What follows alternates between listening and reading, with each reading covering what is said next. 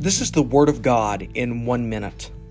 I've changed the message to the Word of God instead of Sunday Reflections, and I'm going to keep the ones titled Sunday Reflections the same, but as for here on out, it will be entitled the Word of God, because I think that's what we're trying to focus on here on these Sunday Reflections. The reflection today comes from Matthew 7, verses 13 through 14, which I've been reflecting on all week.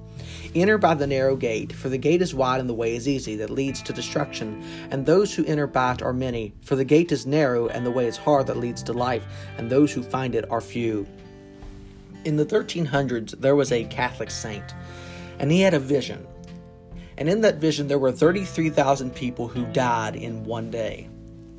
Out of the 33,000, only 5 entered the kingdom of God. 32,995 went to hell.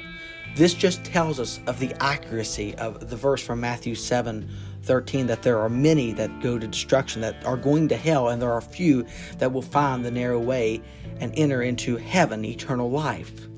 With that, there are many preachers and bishops in both Catholicism, Protestantism, and even Orthodoxy who will say, well, we have a hope that there may not be many in hell, but our Lord says there are many in hell. He says there are many. There are people you may even be listening and believing it in yourself. Even we could all be at risk, that are hearing this many who are on the path who, if we drew our last breath now, our next breath would be taken in eternal damnation.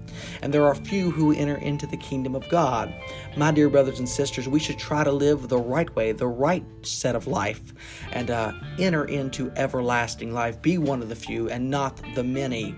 My dear brothers and sisters, may Almighty God have mercy on us and bring us to everlasting life. In the name of the Father, and of the Son, and of the Holy Spirit. God love you.